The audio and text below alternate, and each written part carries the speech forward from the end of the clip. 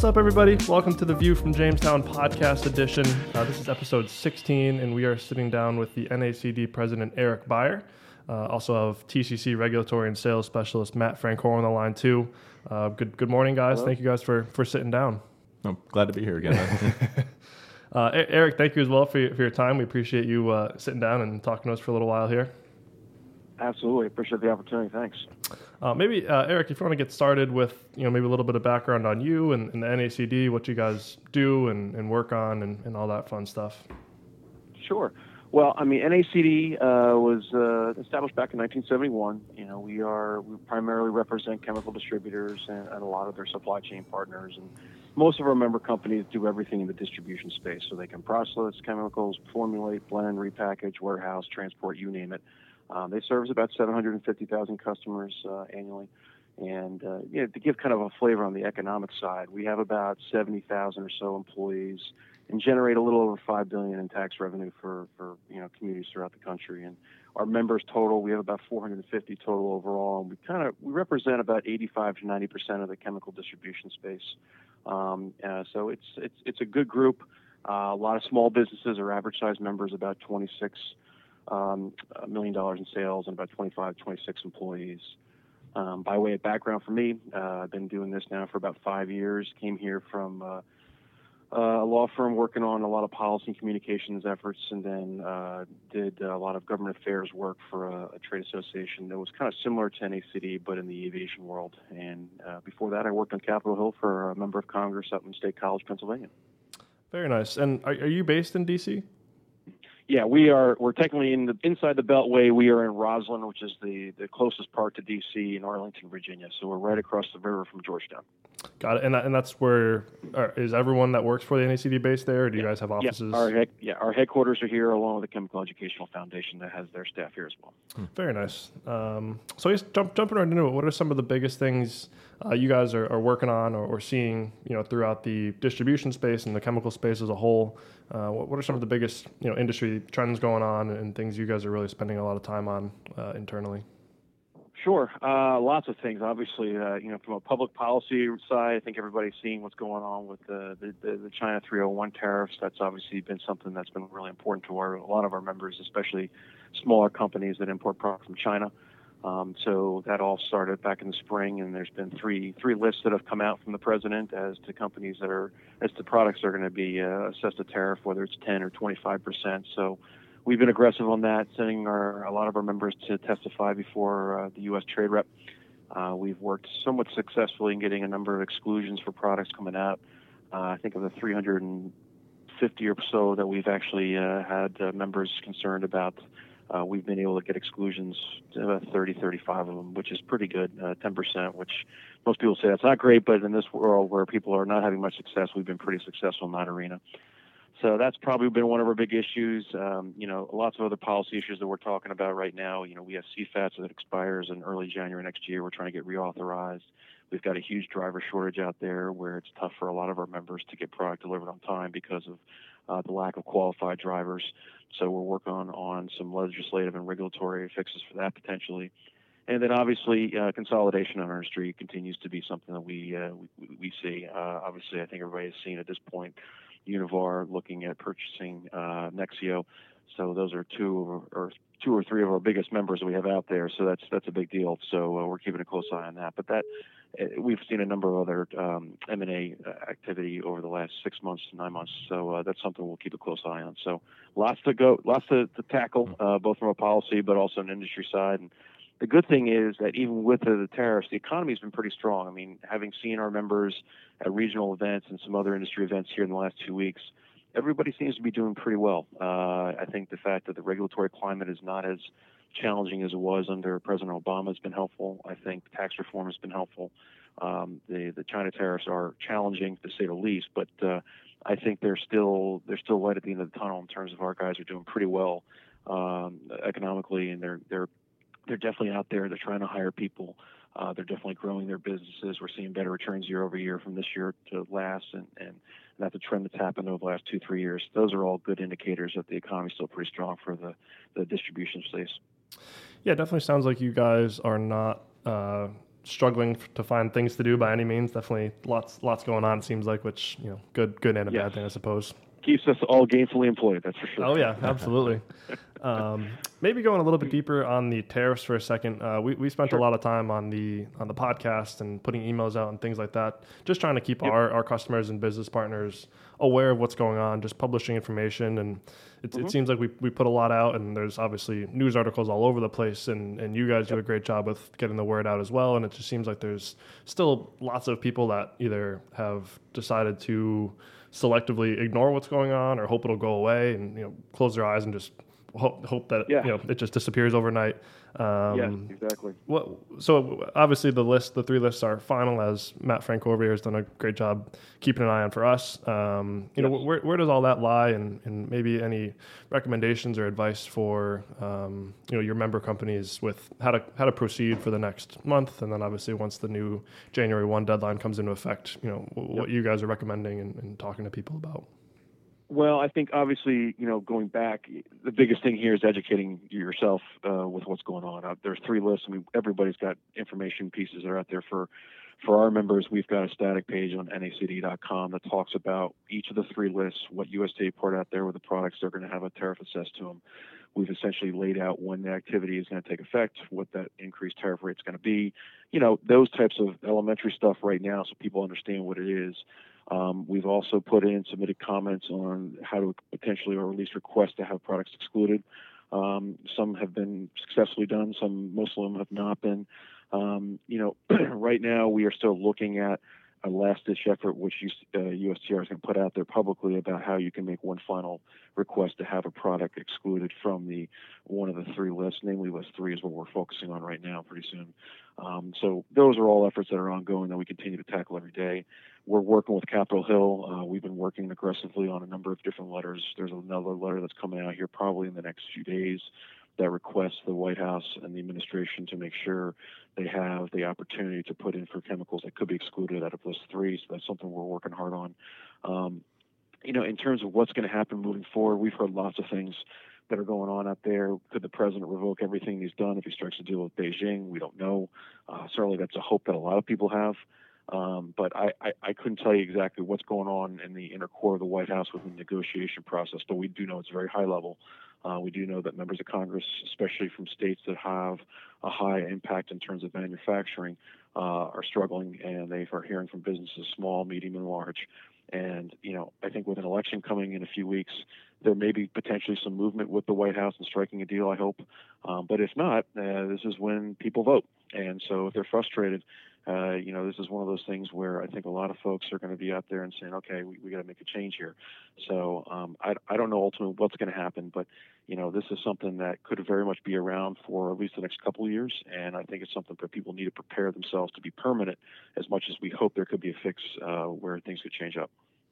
Yeah, one of the things we were just talking about yesterday, actually, on our monthly View podcast with Rob Roach, the TCC president, is it seems like Trump is boasting about how much money that the U.S. is going to make from these tariffs, but in reality, it's the businesses. It's us essentially that are paying these tariffs. It's not like we're going to be making these millions and millions of dollars from China. And I think once people realize that, it'll be interesting to see what happens come midterm election time.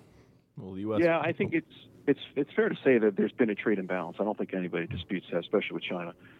And this is how the president believes is the best way to negotiate, and that's fine. I think the idea that it's not hurting businesses and it's going to bring revenue to the association is not genuine, to be frank with you. I think we have plenty of member companies that can testify to the fact this is really going to cripple their business, especially for products they're importing that only can come out of China. And I think that's where you're really starting to see a lot of small companies that have a number of products that are coming in just from China alone, where they're trying to recalibrate and find out, could it be made somewhere else? Do they need to diversify their product portfolio, if you will? So there's a lot of things out there that I know it's a struggle and it's challenging, and that this is what the White House wants to do, and that's fine. But I think for our guys, the best thing that they can do is say, okay, we can't put our head in the sand. We got to find a way to either get this product manufactured somewhere other than China or some other countries, and if we can do so, can we ensure that it gets here in time so we can fulfill what we need to provide to our customers? Yeah, I think at the very least, it's decided now. We know what products or chemicals are affected, and it's it's a good thing that's at least decided. And with kind of all this wait and see, at the very least, there's going to be a 3, 4, 5, 6 week shortage of stuff coming in from China because people just weren't ordering because they had no idea what would happen. So I mean, at the very least, I think through the end of the year, stuff that is coming from China, it'll be interesting to see what happens on the supply side. Yeah, I would say that between Election Day and the holidays, that's a pretty pivotal time period, and I'd be curious to see if the shortages do occur, and see what pressure points are put on the administration, if any, whether they're economic or political or otherwise. And so, yeah, I think you will see something shake out. I don't know if it's going to be good or worse. We keep hearing there potentially could be a list 4, because there's still several $100 million worth of product that are out there that could be tariffed. So I don't know for sure, but I think something will shake out here over the next 8 to 10 weeks. We just don't know which direction it's going to go. And a little bit earlier, you were talking about, trying to convince the USTR to pass I think it was the product exclusion request. When do you expect that to start coming about, kind of around this January 1st deadline for the 25% tariff? Yeah, I would hope soon. Because it takes time. It takes time for our guys to put in the request. It takes time for USTR to consider and vet them, and then issue a final, list, if you will, of potential products that could be excluded. I suspect that not many will be approved for exclusion, since they've kind of gone through the initial phase. But I'm hopeful soon. I couldn't give you a specific date, to be honest with you. But you look at where we are now versus January 1. We got less than 3 months, and time's ticking. So I'm hopeful fairly soon, and so we can get more information out to our members on how to do that process. Yeah, that's it. And I remember looking at the list of product exclusion requests for list 1, and there's a couple thousand on there, and all of them are pending. So I mean, I don't think they have the manpower. And list 3, is the kitchen sink in my mind. That will take an extraordinary amount of time to get that done. So I hope it's sooner than later, but we'll see. And for all we know, maybe it could be a delay or extension. I don't know, but you're right. The fact that list 1 still hasn't been finalized out there, it's a good point to be made, and one where time is definitely ticking. All right. Yeah, I think the way things have gone, we could wake up tomorrow morning, it could be a 180, and all this could be gone. So the way things have gone, it'll be interesting to see how things certainly shake out through January 1 and beyond. Yep. That's the hope, but hope can only carry you so far. The fact is, we got a reality ahead of us that we got to make sure we prepare our members for. So. Yep.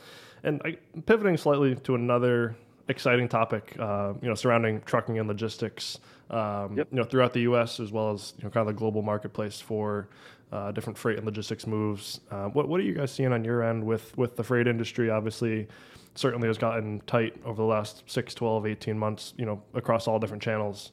What are some of the things you guys are monitoring and keeping an eye on and trying to advocate for, across the chemical industry? Sure. I mean, as I said, the economy is doing pretty well for most of our folks, which means that there's more product that's trying to be moved. And so it's, whether it's coming from abroad and being brought in on, a freighter across Pacific and put on rail and brought in by or truck, it's one of those things where it's a good problem to have, but it's a bad problem to have. So it's good because the economy is going strong and our members are able to do more business and grow with new jobs and stuff like that. But it's bad in the fact that logistically it is a challenge. And the rail marketplace has been very challenging for our guys that do bring in product via rail. The Class 1s have continued to demonstrate an inability to provide a lot of the products that our members bring in on time, not a really good communication network, and when there are complaints, they're not being heard. And sometimes some of the rate charges that are out there are just doing very quickly, not a lot of discussion about it. So there are a lot of issues when you tie in product coming in on rail and then getting ultimately to a destination where potentially you offload onto a truck, and then you have a driver shortage. There are definite challenges between rail and driving right now, where it's hard for our members. They're looking to find ways where they can get product in safely, securely, and on time. Always what they're looking for. And when that can't be done, they've got to look at other alternatives. I know I've talked to a few distributors who are actually looking at getting back into owning their own trucks again, because they can kind of control their own destiny that way. So that's one way we're looking at it, or some of our members are looking at. But I think everybody's trying really, really hard, especially with the third-party logistic providers that are out there, to find qualified drivers to get product from point A to point B, because it's a real opportunity for them as well. Because our members are doing well, they can do well by moving that freight. So I think everybody's trying to find solutions where they can get folks in. There is a bill on Capitol Hill that we're pushing that would, take the driver age from 21 to 18. Right now, you have to be 21 across state lines to drive a truck. And so, for someone like me who lives in, Northern Virginia, I mean, Maryland is literally 2 miles away, but a driver could go from where I live in Northern Virginia down to the southern part of Virginia, which is 4 hours away, but they couldn't cross the 2 miles to go into Maryland because that would be illegal. So there's the possibility where the age could be dropped from 21 to 18. There are a number of folks that I've talked to that have folks that are coming out of the military that could certainly handle that responsibility for sure with proper training as this bill would dictate. So that's another area we're looking at. But it's small in the grand scheme of things. I think it's just a matter of can we find people and get them enthused again to drive trucks, which has been a challenge for a number of years. Yeah, that was going to be one of my next kind of follow-up questions is, what tactical advice you guys are offering to member companies in the industry. Obviously, there's the option to buy trucks and hire drivers and get, into that asset-based piece. You can advocate for longer lead times. You can advocate for flexible delivery dates and all that stuff. Is that kind of, what you're preaching at this point? Or, is there any other advice you've given people? We do have a number of members that do provide those types of services that are fairly reliable that will, encourage them to at least talk to. And so we're doing that. But, a lot of things you just talked about, whether it's better lead time, whether it's having, a better relationship with, the company you're dealing, whether it's bringing it in-house and having your own drivers again. A lot of our folks are way ahead of us in terms of just thinking about opportunities that are a way to ensure the product is getting there on time. But I think, the idea that it's a challenge to say, okay, hey, we know product's coming in and you've got to add another week to week and a half because you're not sure when that product's actually going to arrive is frustrating for a lot of our guys. And so they're doing the best they can to build that in time-wise for a product to be delivered or look at other opportunities working with a third-party provider that can maybe guarantee a shorter window of time that are more reliable. And there are those that are out there, companies that can do that. So I think everybody's putting anything they can on the table to find ways to get that product there. Yeah, it's been amazing seeing some of the articles that have came out about, just double-digit percentage growth of, prices for trucks and double-digit growth across rail in 6 months. I mean, it's incredible to see, the capacity overload that's on a lot of these channels. Well, and that's, in a lot of the transportation modes, I came from an aviation industry where pilot shortage was always something that was very cyclical. When the economy got strong, pilots were in high demand. And the trucking industry, it's no different. There has been a shortage now for some time. The ATA has worked out there about the shortage on what it is now, what it could be moving forward. And we've got to find a way to make, the trucking industry, I use the term sexy, but appealing again for folks coming out of school to get interested in driving trucks again. There was a time where it was Smokey and the Bandit back in the 80s, that kind of thing. But it's one of those things where we need to find a way to get it, whether it's higher pay, better benefits, better time to spend with your family, whatever it may be. And I know people are working that angle as best they can, but there's got to be ways where we can get people interested again in driving trucks to ship product around. Yeah, and I've always kind of thought of it almost like this gig economy we're in where, people are flocking to drive Uber and Lyft, because they like to do it on their own time and they like to be where they want to be. And, you can pick up and move and do that anywhere. And it almost seems like the trucking industry is a similar kind of comparison. It's just interesting to, what companies need to do to attract, people that are willing to do Uber and Lyft, but maybe don't want to drive a truck. What are the major differences and how can they, appeal to those people? Well, and I think that's a good point because there's that one term that everybody finds very, very important. It's flexibility. How can I have the flexibility to maintain my lifestyle while generating some additional revenue? And so with Uber, that's been work, for people that are trying to do extra jobs on the weekend or whatever it may be, people can do that. For trucking, it's got to be that flexibility has got to be built in where, yes, the pay's got to be good, the benefits got to be good, but the time commitment to ensure that, hey, someone's home on the weekend for the family or whatever it may be, all those factors are very, very important. I think can ultimately help grow back the trucking driver population that we're struggling with right now.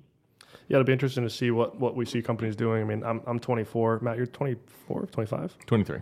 23. So, it's amazing how companies are going to appeal to, kind of people in our demographic to want to drive trucks. Yeah, exactly. Yeah, exactly right. So moving on a little bit too, obviously a couple big daunting projects and tasks in front of you between the tariffs and the trucks. What are you guys seeing in the industry on a more positive note? I know you mentioned the economy is doing well and many of your member companies are doing pretty well at this time. What are some positive trends you guys are seeing and working on and spending your time on? I mean, The economy obviously is doing great. I mean, relatively speaking for most. And I always, when I go to my meetings, I go to the northeast part of the south or the west, whatever it may be, and pretty steadily across the board, the economy is stronger. I think tax reform has served a good purpose for a lot of our folks. I think regulatory reform, while it's not something as an issue that's passed on Capitol Hill, it is something that's been done by this administration very effectively. There used to be, with President Obama's administration, a lot of rules, but also guidance documents that would pop up on a daily basis that you would have to sit there and look at as to what the impact is going to be on your company. That has been, curtailed significantly over the last 24 months. So that has been a huge thing for our members too, is because not that anybody's shirking their responsibilities in safety and security, but we have a 28 page regulatory checklist for our members. Our members comply with plenty of rules, justifiable, some probably not. And I think it's one of those things where they're actually able now to focus more on how do I grow the business while still doing it safely and securely, while providing more jobs and more revenue to the local community, and that kind of stuff. And so I think reg reform has been a good thing for the entire industry, and not just even the chemical industry, other industries as well, that allows companies to sit there, and small businesses in particular, to do what they're good at, which is go out there and provide for the local community, provide for the company, and grow. So I think reg reform has been a big thing as well. I think the other thing here to consider is taxes are good, reg reform's good. I think the fact that we are seeing, while there's been a lot of consolidation, there's also been a lot of good creativity from our industry. New ways to go out there and diversify their product portfolio, as I said earlier, is they're trying to find new ways to reinvent who they are and what they can do. And so that's been something I've seen some pretty cool ideas out there, whether it's through technology, whether it's through partnerships with other companies, whether it's working with distributors to team up on a product offering for distribution, whatever it may be. I think there's a lot of cool creativity that's out there right now, and it's really, I think I'm excited to see how things unfold over the next 5 to 10 years. As we look at things like e-commerce and Alibaba and Amazon and folks like that, that's something our industry has always been, kind of lukewarm to get really hot and heavy into. But I think now, as the climate changes, there's some exciting opportunities where I think our members are looking more at e-commerce as something that can help grow their business. While it could be a struggle for some, I think there's opportunity for others. So I think all those factors are really good things that our industry are going to do well in and help grow their business moving forward. Yeah, I would agree with a lot of that, absolutely. I've started with TCC more on the marketing side and now pivoting more into a bit of a sales role. But the last year and a half, kind of keeping an eye on what TCC is doing for marketing and trying to see what other companies are doing as well. It's definitely kind of lags behind in terms of the e-commerce and the creativity and the technology and things that people are doing. Yep. But I think it's inevitable that it's going to go there. So I agree, it'll be definitely interesting to see in the next 2-3 years what companies do with technology, with e-commerce, with making sure they're on mobile and executing on all these different platforms. I definitely agree with that. Yep. So I guess wrapping things up, Matt, any other questions or thoughts for Eric? No, not so much at this point, no. I know you've used the NACD resources a lot over the last couple months, so I'm sure you're appreciative of all that stuff being put out. Yeah, big time. I remember Carrie forwarded me the first email that the NACD listed their resource web pages, and that was by far and large the best resource that I was able to find. Well, we appreciate it. I mean, one of the things I think we do really well around here is trying to provide people educational tools. So we got a good team with Jennifer Gibson and Allison Tazinski, who's been kind of the point person on our trade stuff. They've done a great job. And we've got an in-person workshop that we have coming up at the end of this month in Kansas City that it's going to focus a lot on trade.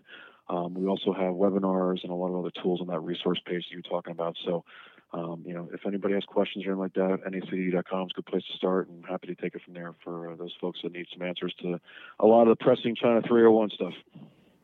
Yeah, that was going to kind of pivot into my kind of final thought is maybe if you wanted to mention ways companies can get involved in NACD, some of the public events you guys do, as well as, some member-only events and member-only resources you guys have, just ways companies can get involved and stay involved with the NACD. Sure. I mean, the two biggest things that we have is, we've got a fairly robust event structure. We have our annual meeting coming up in a few weeks in Carlsbad, California, and that's the cream of the crop for our industry, where we get 700 people or so to come in and talk a lot about policy and business issues, economic issues, whatever it may be. So that's a good thing. It's a member-only event, but it's something that a lot of our folks value greatly. And then I think the advocacy side too is where we have a very active base.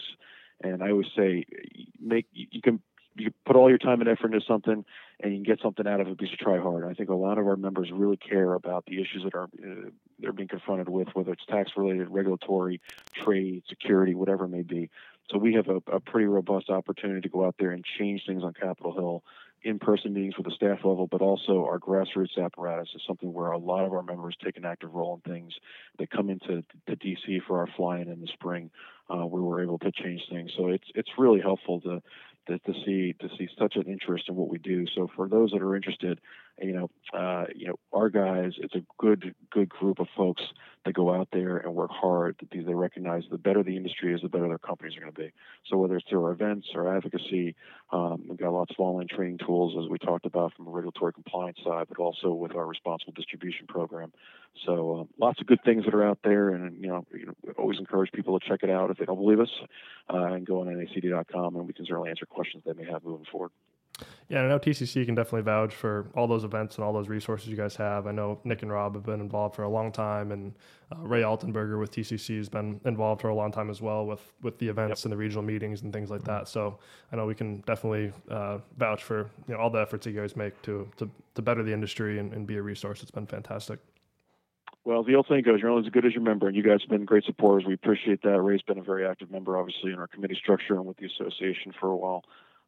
So we appreciate your support. And as I said, it's one of those things where we're blessed to have members that care. And because they care so much, we work really hard for them to provide them a good opportunity, both networking, but also on all the other member services that we have to continue to grow. And we continue to grow as an association, which is great. The more we grow, the more opportunity we have to provide things to our members. Sure. Absolutely. I think that's a great way to wrap things up.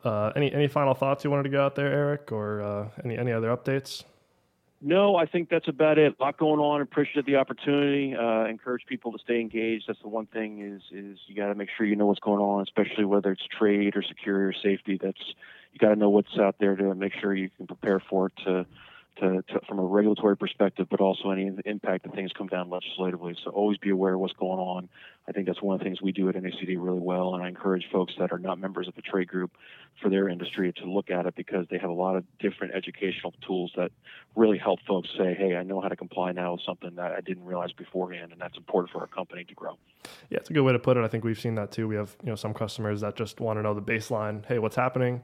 And we have some customers that want to get very, very detailed and want to know all the specifics and constant updates. So whichever bucket you seem to fall in, it's definitely good resources for either type of company. Absolutely. All right, Eric, we appreciate the time this morning. Matt, thank you as well. Great to sit down and chat with you for a while, and hopefully we can have you on another episode sometime soon. Absolutely. Thanks for the time, guys. Appreciate it. Thanks, Eric.